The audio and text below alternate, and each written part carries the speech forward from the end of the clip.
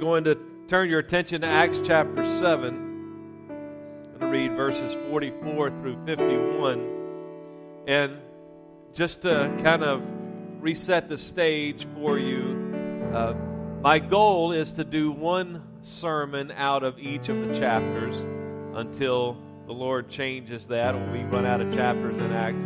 There are 28 chapters. I don't know if it will go that long, but for now, that's where we're doing. And so, as I read through a chapter, picking out what it is that I want to cover, and obviously I can't cover the whole chapter, and what I do, the way in which I primarily preach is called expository preaching, where everything, the structure of my message is coming from a particular passage. I don't just randomly do pick things here and there, and that's perfectly fine, and it's called topical preaching, and I do that occasionally. But primarily, I do what's called expository preaching, and so I'm looking for the passage that I want, and I feel like God wants to use at that particular moment. And so I really wasn't sure where I was going, and until I got to Acts chapter 7. I wasn't sure what I was going to preach out of there, but felt like the Lord gave me some clear direction. So Acts chapter 7, verses 44 through 51. Our fathers had the tent of witness in the wilderness, just as he who spoke to Moses directed him to make it, according to the pattern that he had seen. Our fathers in turn brought it in with Joshua when they dispossessed the nations that God drove out before our fathers. So it was until the days of David, who found favor in the sight of God and asked to find a dwelling place for the God of Jacob. But it was Solomon who built a house for him. Yet the Most High does not dwell in houses made by hands, as the prophet says. Heaven is my throne and the earth is my footstool. What kind of house will you build for me, says the Lord? Or what is the place of my rest? Did not my hands make all these things? And then the next verse, you stiff-necked people, uncircumcised in heart and ears, you always resist the Holy Spirit, as your fathers did, so do you. Now, before you take that I'm preaching that last verse at you, this is Stephen getting ready to be stoned by the Jewish leaders. And he's preaching a message to them about the gospel and the fact that they've had the temple. They had the tabernacle and they had the temple, but God is everywhere. And they have resisted the work that He is doing. When Jesus came on the scene, they resisted that. They put Him to death. And so He's saying, you have resisted the Holy Spirit. And so today I want to preach for a little while on this thought. The house God lives in. The house God lives in. God bless you. You may be seated today. I moved a lot as a kid. I think at one time I counted up maybe some 12 or 13 different places that I lived before I got married. In fact, when I was 16, we moved from Louisiana to Blue Springs, and I lived in the space of 6 years, lived in 3 different places in Blue Springs. We moved a whole lot, and consequently went to a lot of different schools and a lot of different places. Most of them in the same area, the same vicinity. We weren't moving, across different states except for when I was 16, and lived a little bit in Mississippi and then Louisiana. But even in that time of that 15 years or so that I was in Louisiana, we moved all over the place. And so consequently, there is no place that we look at that this is our family home.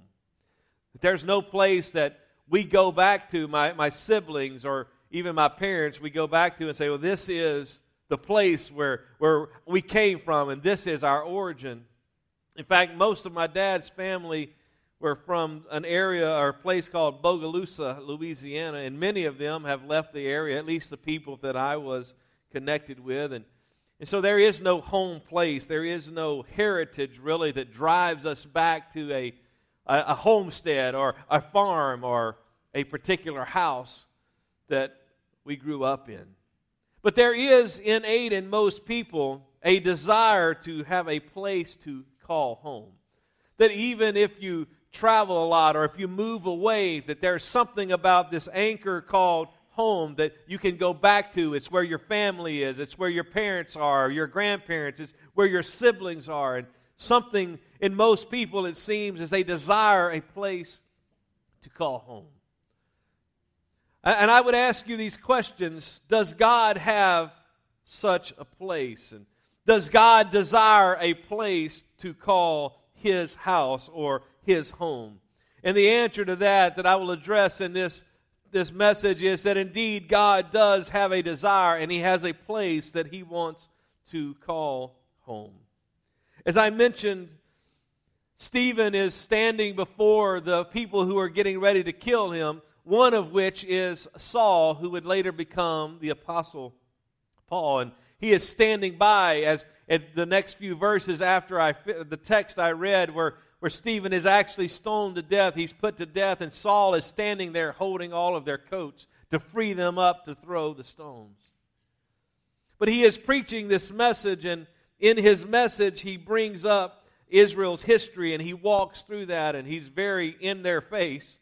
Not the best way to win friends and influence people, but maybe it's what we need to do at times when we're preaching the gospel, is just say, this is really what it is.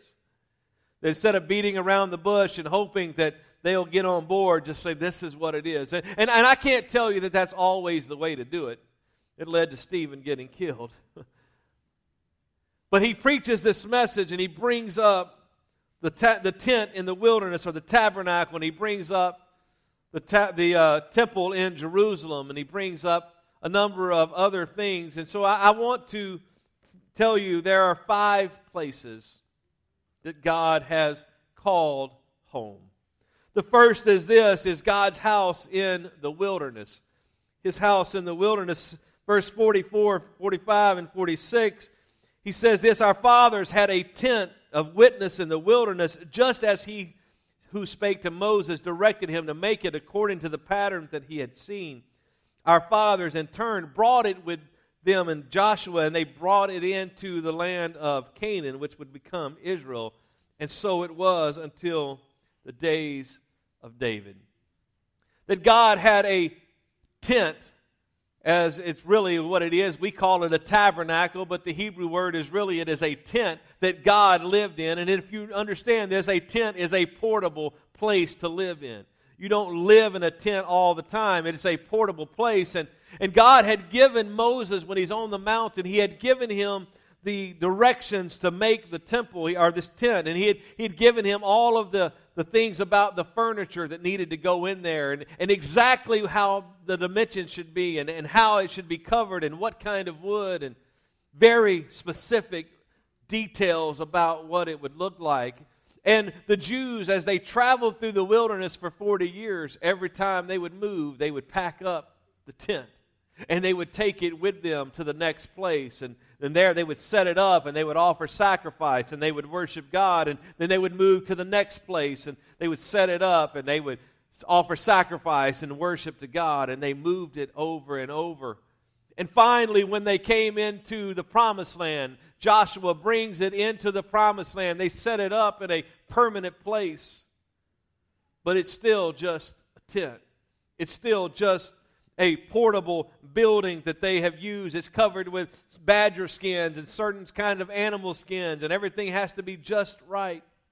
And in this, there is the brazen altar that's in the outward court of the tabernacle, where they would offer the sacrifice, and then the brazen laver where they would come, and then the priest would wash after making the animal sacrifice. And then they would go inside of the actual tabernacle in the wilderness, and there were 3 pieces of furniture that were inside there. It was the menorah, or the candlestick, that would provide light in the tabernacle, and then there was the altar of incense where they would offer the incense, and it would create this sweet aroma of worship to the Lord. And then there was the table of showbread that was there, indicative of the fact that God provides, and that the priests would eat of that. They were the only ones allowed to eat of that. And then there was a separation in the tabernacle, where those last three things, the menorah, the table of showbread, and the altar of incense, where it's called the holy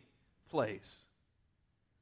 But there was another veil, and I've talked about this before, that separated that from this final piece of the tabernacle, which was called the Holy of Holies. And inside the tabernacle was the Ark of the Covenant.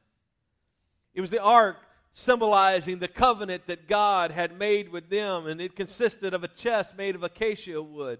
It was about 4 feet long by 2.5 feet wide, roughly. It was overlaid with gold inside and out. It wasn't solid gold, but it was wood that was overlaid with gold. On the top was a lid that was made of pure gold, and it was referred to as the mercy seat. And over the mercy seat there were 2 winged cherubim, or angels. They were made of hammered gold, and there were one on each end of the Ark of the Covenant.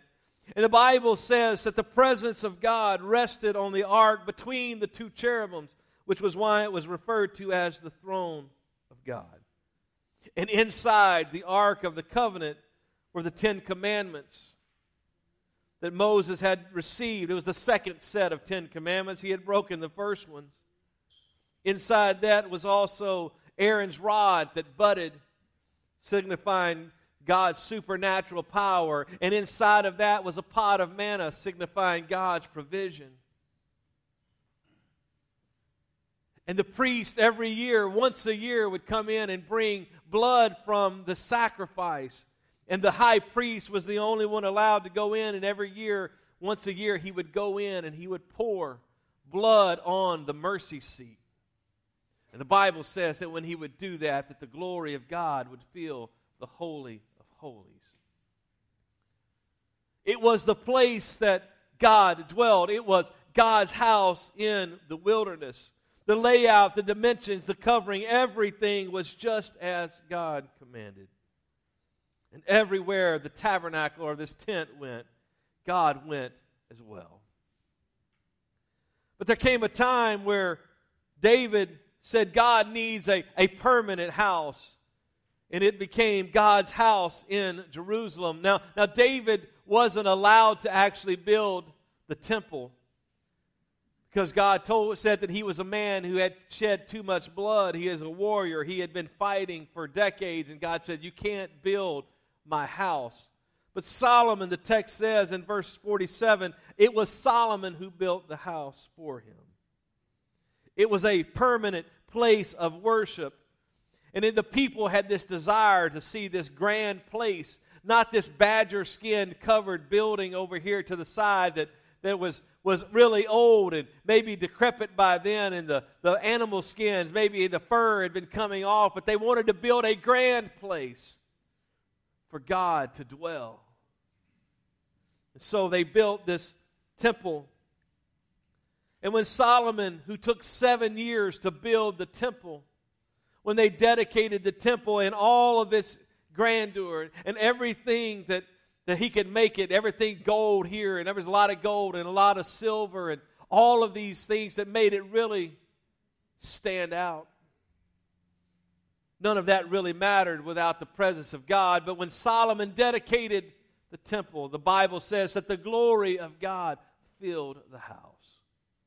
That fire came from heaven and consumed the sacrifice, and the glory of God filled the temple. It was God's house in Jerusalem.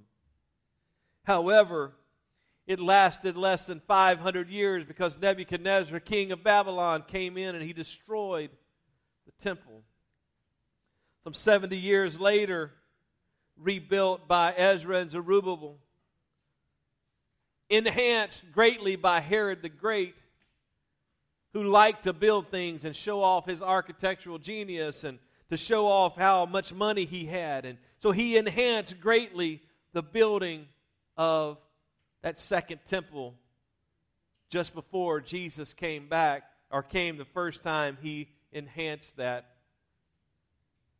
But then in AD 70, that house in Jerusalem was destroyed by the Roman general Titus as he tore down the temple.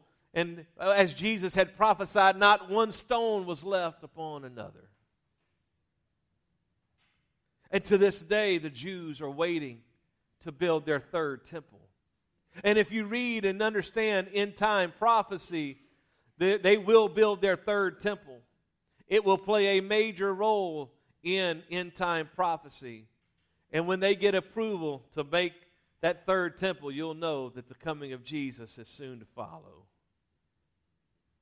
It was God's house in Jerusalem, but Stephen said, you can't really build a place with human hands. You can't take and build something because God is really everywhere. God has a house that is everywhere. The heaven is His throne and earth is His footstool. He is everywhere, present at the same time. You can't contain the God of the universe. You can't build Him a house. Stephen said it this way, yet the Most High does not dwell in houses made by hands. As the prophet says, heaven is my home and the earth is my footstool. What kind of house will you build for me, says the Lord? Or what is the place of my rest? Did not my hand make all these things? The things you're using to build this temple, the gold, the silver, the precious stones, all of that, God says, I made all of that. How can you build me a place for me to dwell in? I dwell everywhere. I've mentioned it earlier. God is omnipresent. That means He's everywhere present. He's all present, that wherever you are, God is there. And wherever I am, God is there. And the psalmist would say in Psalm 139, if I make my bed in hell, behold, He's even there. He is in the depths of the earth. He's in the depths of the sea. No matter wherever I go, He's there. Where can I flee from His presence? God is everywhere. So you can't contain Him. You can't build Him a house. The fourth place that God dwelt, it's not in the text, but I wanted to bring it out anyway, and that is God's house with us. Specifically referring to Jesus, who was Emmanuel, God with us. Matthew 1:23, behold, the virgin shall be with child and bear a son, and they shall call His name Emmanuel, which is translated God with us. That when Jesus Christ was walking the earth, it was God with us. It wasn't just God everywhere. It wasn't God in a tabernacle. It wasn't God in a temple. But it was God in a human body walking around with us. Everywhere Jesus went, it was God. In fact, John 1:14 uses that same word referring to the tabernacle in the wilderness. And the Word became flesh and dwelt among us. And the Greek actually means He tabernacled or tented with us.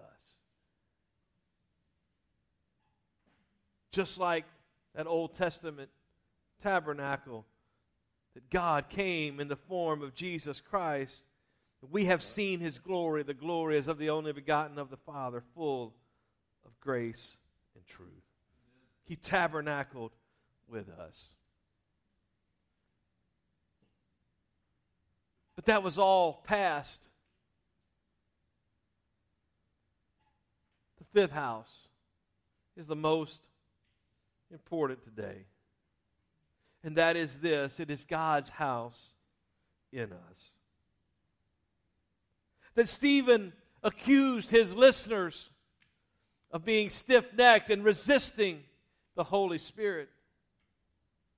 That Holy Spirit that had been prophesied and promised by Jesus.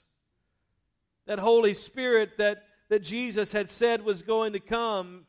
Matthew 3:11, John the Baptist says, I indeed baptize you with water unto repentance, but He who is coming after me is mightier than I, whose shoes or sandals I am not worthy to carry.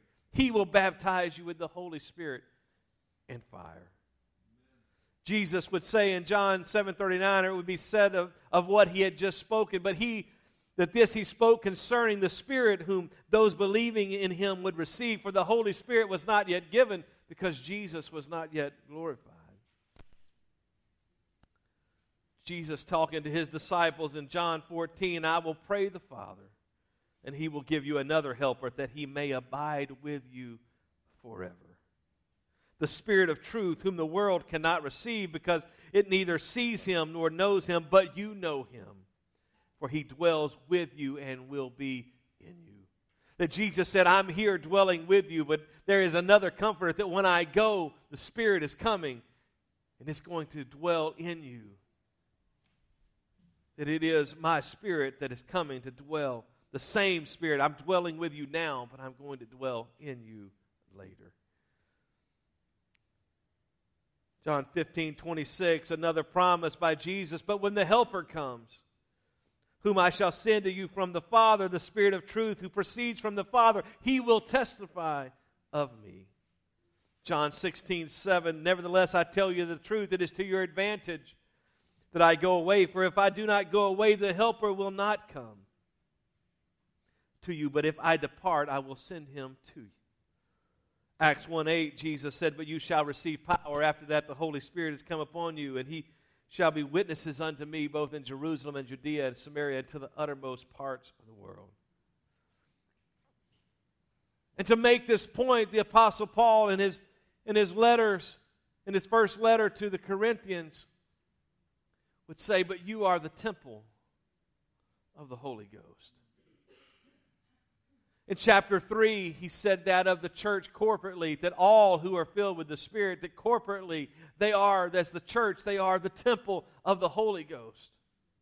But chapter 6, he would say it of us individually, but individually we are temples of the Holy Ghost. It is God's house in us, that when we're filled with the Spirit, God is living in us. He is tabernacling, or He is now, our bodies have become the temple of the Spirit. He is living in this house.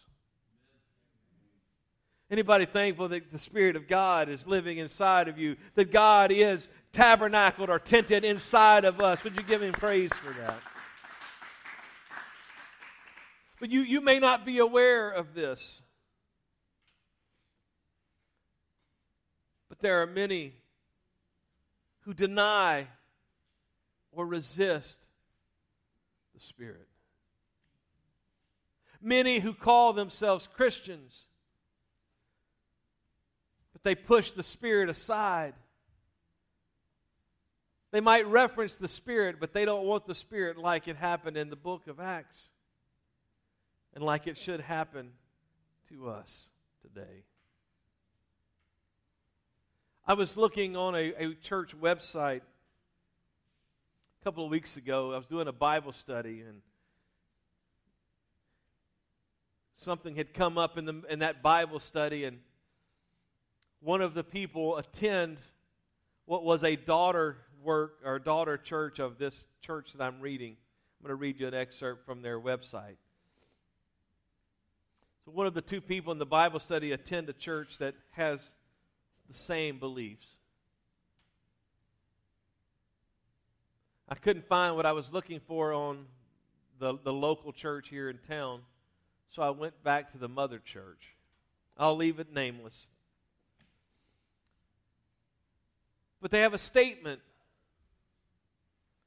It's 3 paragraphs long. I'm going to read you paragraphs 1 and 3.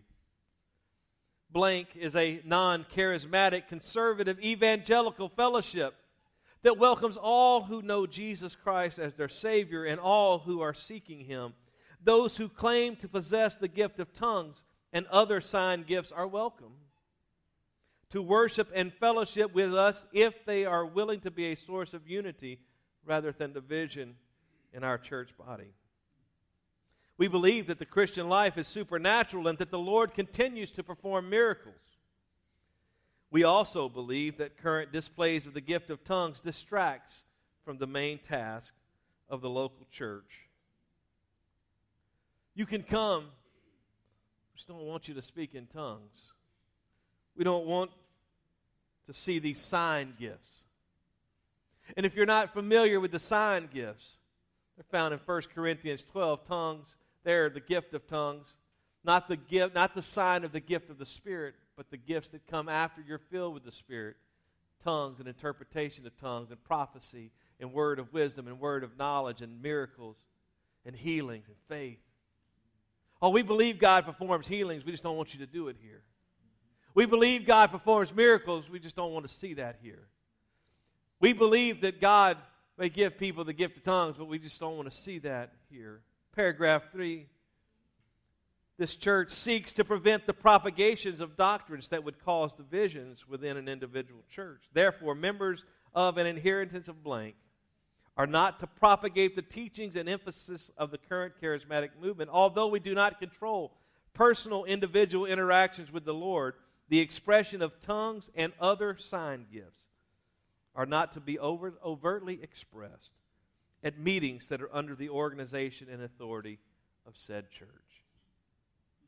You can do what you want, just don't do it here.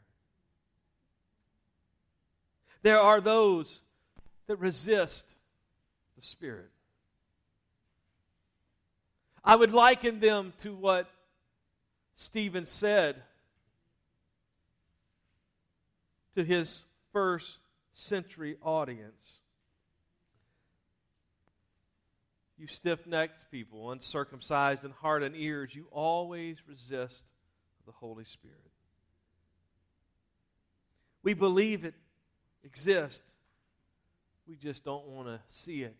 We don't want to experience, and you can't do it. I would tell you that every New Testament follower of Jesus from Acts chapter 2 forward was filled with the Holy Spirit.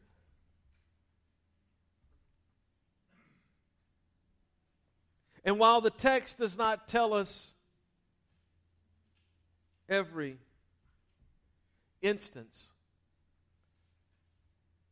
the evidence would seem clear that not only were they all filled with the Spirit, but they all spoke with other tongues. It was the expected norm. It wasn't just that descriptive part, but it was a prescriptive part of the book of Acts. Acts chapter 8, and I'll preach from Acts chapter 8 next week, it doesn't actually mention tongues. But it's really clear that there was an external, outward sign that was there signifying they had been filled with the Spirit.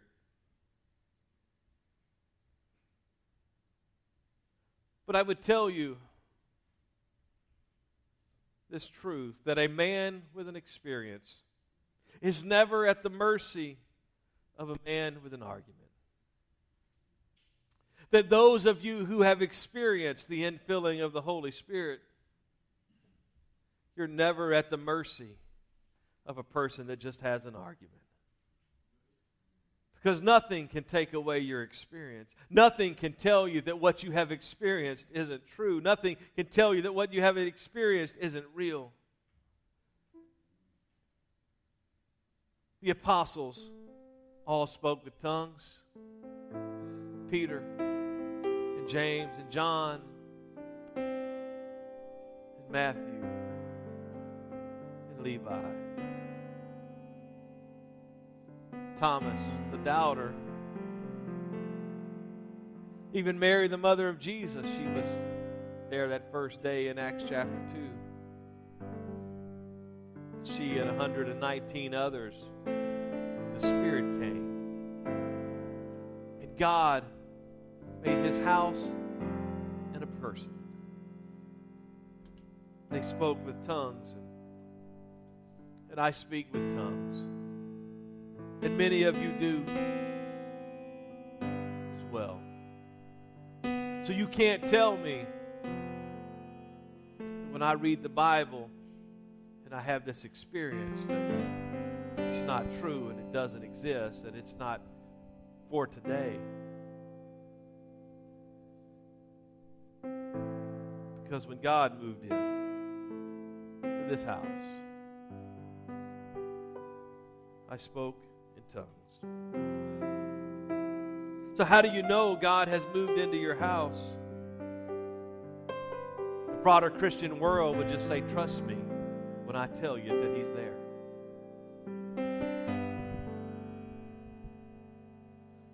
I didn't experience anything. Nothing happened. Oh, just believe me when I tell you He's there. Some would say, well, we'll wait a few years and then you'll have some fruit and then we'll know.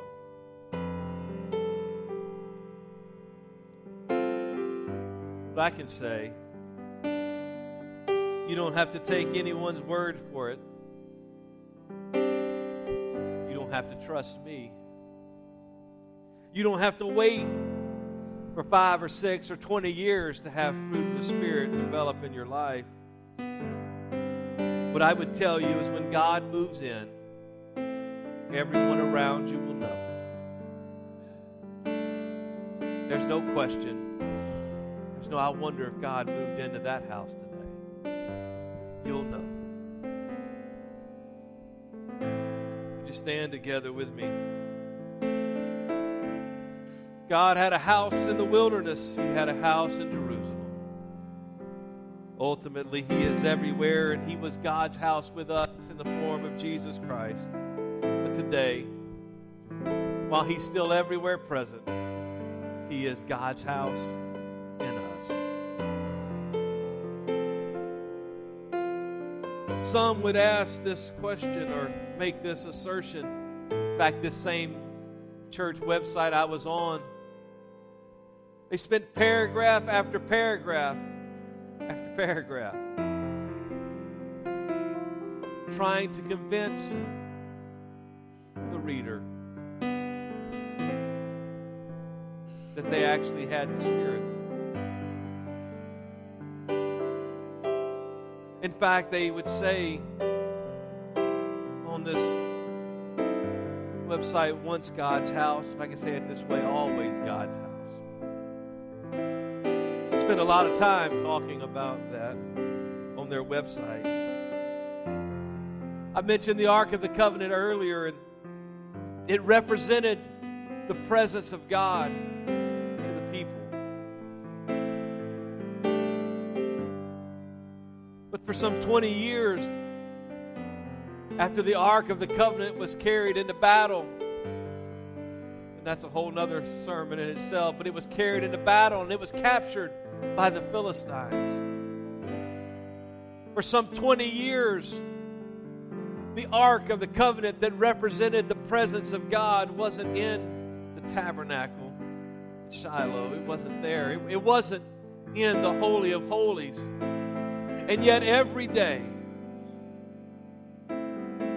the priests, knowing it's not in the Holy of Holies, they'd make their sacrifice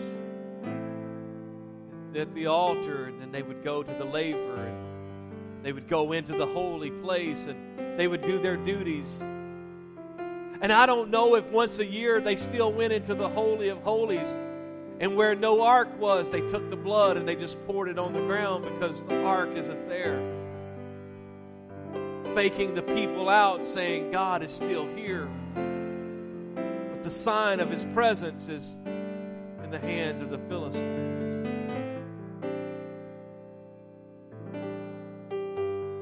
They got it back. The Bible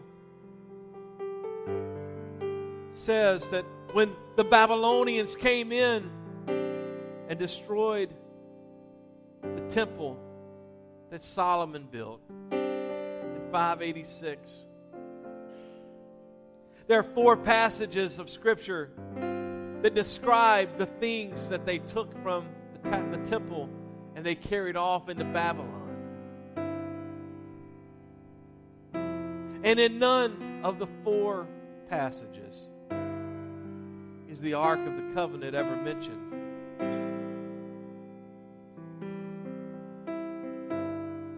Some would say that sometime after Josiah in 620 BC, that Josiah placed the Ark of the Covenant back in the temple. It had been taken out of the temple, and King Manasseh had set up idols in place of the Ark of the Covenant. That the sign and the symbol of God's presence once again had been vacated from the temple. And false gods were worshipped in the temple, and Josiah put it back in there. That's the last time it's mentioned. The reality is that we don't know what happened to it. Nobody knows, which is why you get movies like Indiana Jones and the Lost Ark, following a particular theory or hypothesis that the ark went to Egypt. We don't know.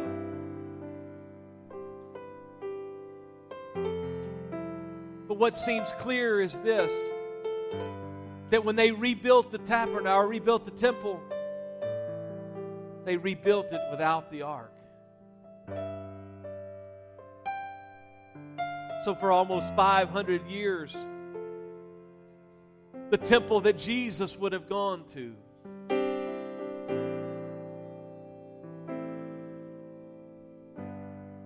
ark was probably absent.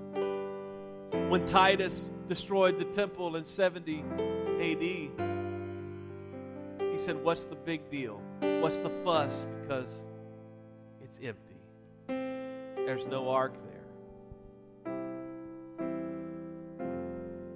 So I say all of that to say,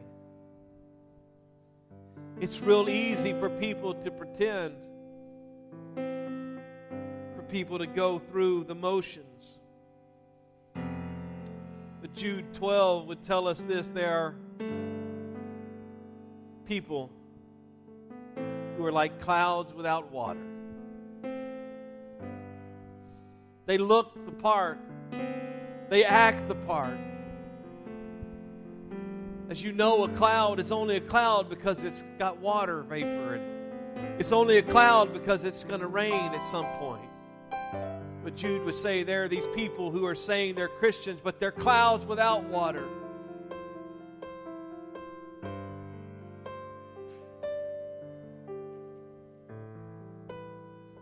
Second Timothy, Paul would write, "Have a form of godliness, but deny the power thereof.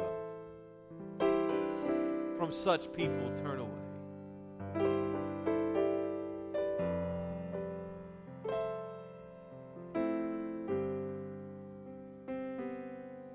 I want to be filled with the Spirit. I want to be God's house individually. I want us to be God's house corporately. And it is His desire that He is God's house in us. If that's your desire, would you raise your hands where you are? Would you just talk to Him? Jesus, we love you. Jesus, we love you. Jesus, we love you. We thank you for your presence and your power, Lord. Thank you for your presence, your power. Thank you that you have tabernacled with us, that you've taken up residence in us, Lord. We don't have to wonder, Lord, if you're here, but there is a clear sign and a clear sound, Lord, that when you moved in, and we know beyond the shadow of a doubt that you have taken residence in us. Lord, we give you praise. We give you praise. We give you praise. We give you praise.